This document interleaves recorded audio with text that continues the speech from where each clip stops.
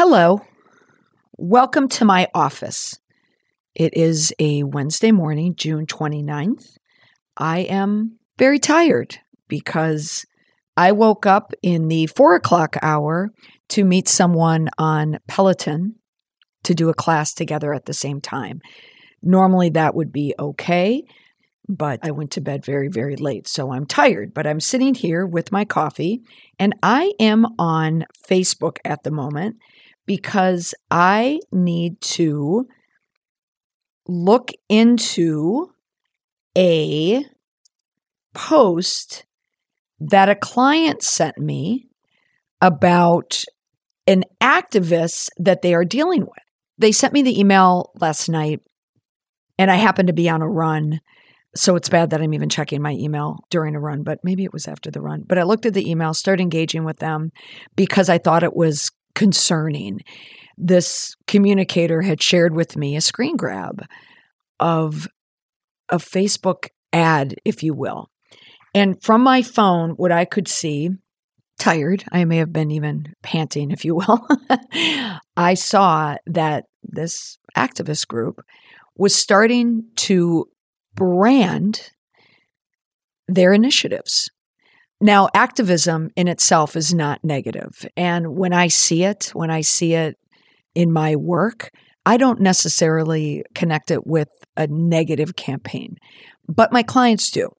So that's how I need to approach it, is a client is dealing with a group of stakeholders who have collaborated around an issue that they want to bring light to. And in this approach, this activism approach, they want to create a groundswell of support. So the reason behind this episode is sharing with you that there is a change that is happening in this kind of activism playbook. It's starting to ramp up a little. And it's not just with my clients. I'm noticing it on social media as well. As I have mentioned before, I jumped into the TikTok fray. And when I did that, not only did it create a new layer of anxiety in my life that I feel like I have to put myself on camera frequently enough that I have to make sure that I look presentable enough to go on social media. And when you work as a consultant, that's not a high priority every day that you want on your list, but such is. But this whole TikTok experiment has been amazing in its increased engagement that I see just from people. It's incredible. It honestly just blows my mind. People's replies, people's likes, people's comments in Instagram, and people's comments on TikTok, and the replies, the public replies, but also the DMs, the direct messages. I would say, ever since I posted this video on TikTok about 2 weeks ago about the Honest Mom situation, I'll put the link in my show notes for you to go see it. But it was, I just kind of delved into the mom talk world, and it was this woman, the Honest Mom, who was her own activist, frankly, her own advocate for another TikTok influencer who swiped her content to proclaim herself the Honest Mom. And I did a duet, which in TikTok terms, that's TikTok parlance, if you will. That's when you take a video and you film a video alongside it. Thus, duet. The two of us doing a video together. And that video right now of me not saying a word and me just sitting there looking at a screen and putting some captions on there about consumer activism, that video right now has 1.6 million views. That's a huge number. That's a viral number. Is that number huge because I'm such a brilliant influencer? No. That number signifies the interest in a video like that because people are drawn into the drama. And they're not drawn into it from a sitting and eating with their popcorn, metaphorically. But I mean, that's part of it. But they're drawn into it because they're feeling something for the victim here, the person who is wronged. And this idea of the victim cycle is an important one because this is where activism comes from, is this victim cycle. So on today's podcast, I just want to touch on this victim cycle. I want you to look at your business, or you can even look at it, if you want to look at it from an analytical point of view, the brands you follow, and decipher, like, who is your victim? And I've been in the business long enough to know that every business has a victim. Every organization has a victim. Over the weekend, I was at my daughter's college. I was on the board. I was on the executive board. I served on it for 2 years. And I had to relinquish my role as the vice president of communications. And I didn't want to, but I just had to for sake of time because I have other kids that I need to focus my time on. But I really loved the role because it brought me into the academic world. And it brought me into the academic problems. And even sitting in that role as the vice president of communications on this board, even in a college institution, in a very, very good college, by the way, there are victims. The victims are parents. And the victims could be, in this case, sometimes we have parent groups in there that we were managing, and people were using that activism mindset. And as I was sitting in this board meeting getting ready to speak, I thought, isn't this interesting? I'm witnessing it now in something that I do as a board member. And in my business, many of the issues I deal with are activism attempts against the board and when someone wants to unseat a board. So I've touched about this in previous weeks, even last week, but I just want to talk about this victim to activism cycle. So I had mentioned that I am just popping into this client job right now. They are telling me that this client that they're, or not, I'm sorry, I'm distracted. So I'm reading their emails right now. Let me open it. I need to get back to her, but I need to tell her like, oh, I'm sorry, I couldn't get back to you because I had to record a podcast first. But here's what's so interesting is what they sent me, my client sent me, was something on Facebook now from a member. And this was an unseating of a board due to an activist campaign. And now they are branding the success of this campaign. They are promoting the success of the campaign with, I have to say, like nice graphics, not slap it up there graphics, like somebody who knows how to make something look good. And in this design, there is a huge call to action. Huge. So in this call to action is a call to tell people we need you more. We need you to engage more. Come and engage. You're all victims along with us. And even if you don't know that you're a victim, we're telling you that you are a victim. So briefly, I just want to go over the victim to activism cycle. I'm not going to go too deep into it because honestly, this is what I give my clients. This is what they pay me to do. So I don't want to give it away, if you will, but I want to give you enough to think about. Do you have a victim? And the answer is yes, you do. So listen and tell me. Actually, you can tell me, send me an email, send me a message, or send me the entree point to me now. Du jour is the DM. I always read my DMs. Direct messages. Let me know if you have it. I'm just dying to know other industries. Okay. So there's different stages to this victim cycle. And I will say part of it is inspired by a very well-known crisis communicator who I respect greatly. And he's no longer working heavy in this game, but his name is James Lukashevsky. And he's kind of like a no-nonsense, rough and tumble type of crisis guy. Like just picture like, hey, this is the crisis and this is how we're going to handle it. We're going to go behind the building and then we're going to plant these envelopes and then we're going to send the envelopes and we're going to send it to Senator Muskie. And then we're going to say that Senator Muskie is a crybaby. I don't know. I'm going off my Watergate. Anyway, but he's that kind of a guy. And so I'm inspired by that type of a thinking because that's really what PR can be. It can be down in the dirt and getting muddy. to try and claw out of your campaign. Okay, so let me just give you some of the stages inspired by the Lukashevsky model that I have worked off of, built off of, and added to. So because this victim cycle is one that I already worked on. And then when I found out about him, I went, oh, we talk about the exact same thing. So I'm just going to merge the two. Okay, so here's that first stage of that cycle, if you think about it. You need to think about your victim's feelings. So again, I go back to a college. Okay, I'm going to say a victim is a disenfranchised parent.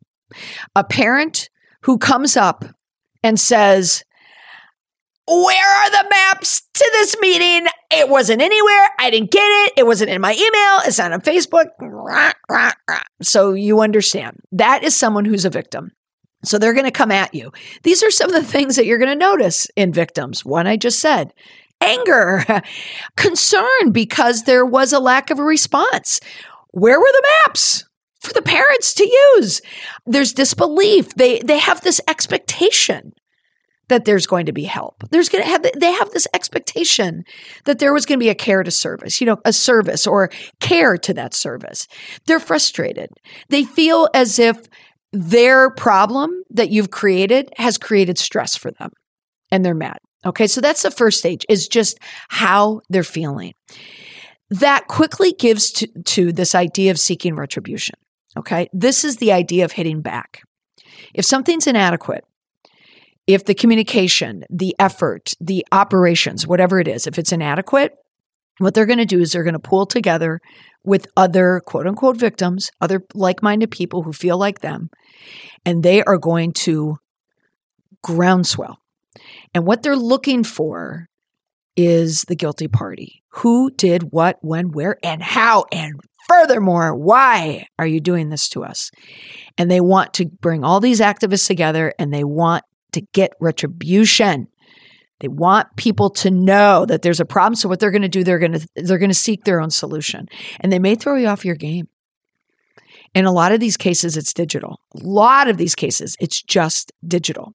Or they'll just come up with some operation on their own. They'll create a website, maybe even create a nonprofit. Or they might want to take over a nonprofit. Or they want to take over your business. Or the way they want to buy your business. There's just so many things that can happen, but they seek their own solution. And the next piece of it, the next stage, is they're searching to feel better. How can they calm themselves? How can they smooth out the rough edges? They're starting to feel this, they might feel a sense of helplessness.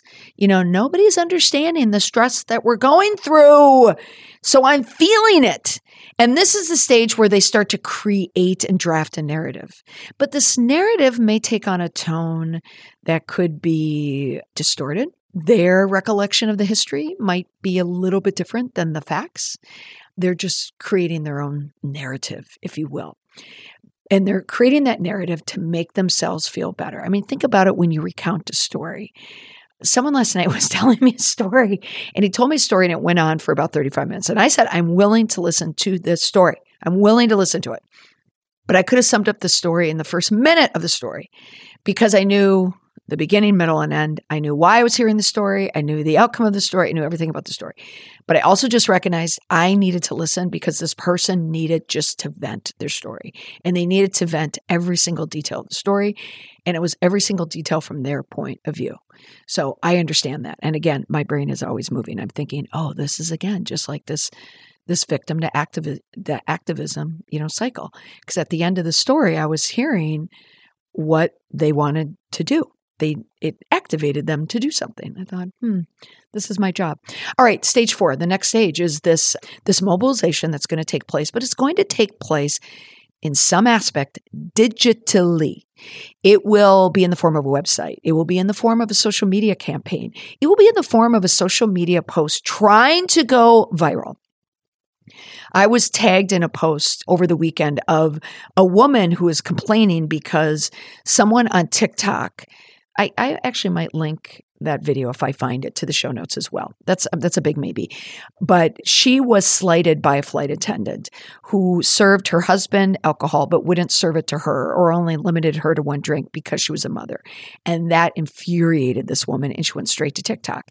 And she put the airline on full blast. But, in this instance, she was trying to mobilize people, and rightfully so. Some of the people in the comments said, you're tagging the airline on TikTok, but they don't have a TikTok. So where did you have this comment? So they're starting to question the validity or the credibility of her story. And I actually believed her story as a mother who has flown with young kids on a flight and being slighted. I have felt that pain. So I believed her, but I also sensed that she wanted to create this activism piece to her story and the motivation behind it. So this digital aspect, they'll create a digital forum. It could be Facebook, could be Reddit, it could be a website, but they love the idea of a forum because that's people exchanging ideas, exchanging complaints. And they're also, again, looking for other like-minded, victims. And they are going to create social media posts around it and so on and so forth. There's more there, but this is my secret sauce that I give to my clients. Okay, so the next stage is our fifth stage. And this is like the victim's needs. Like, what do they want? And this is a real critical part of it. And this is the answer to the plan. So this client who I'm working with right now, one of these needs, it could be closure, compassion. They want an apology. They want someone to tell them that they were wrong and they regret what happened. They want someone to blame. But what we're doing is an information campaign. So that doesn't satisfy the victim's needs directly, but it does it indirectly. Because sometimes you have to address victims. Like in the case of Daily Harvest from last week's video, they had legitimate victims. They had people now, a plaintiff just sued the first lawsuit against Daily Harvest because a woman had to have her gallbladder removed. I mean, that's a legitimate complaint. So she needs an apology. She needs validation that she was wronged. But in some of these activism campaigns where they're trying to overturn or oversee or create a mess, we don't necessarily want to give them an apology because in many cases, like this client, we don't have anything to apologize for. That's actually with two clients. I'm doing the exact same tactic with two of them. We ain't apologizing. We didn't do anything wrong just because you think we did something wrong. But no, we're going to explain that we didn't. Anyway, but those are the cycles. So my call to action to you for this podcast is determine for the business you work for, the business you represent. Maybe you are on a board. Maybe you're even a part of a parent group or you have a small business, you have a big business, you're corporate, you're part of a business. In your role, does it help you in your role to identify who the victim is? Okay. So identify who it is. Everybody has a victim. And then the next piece of it is determine where are they in that victim cycle. Okay.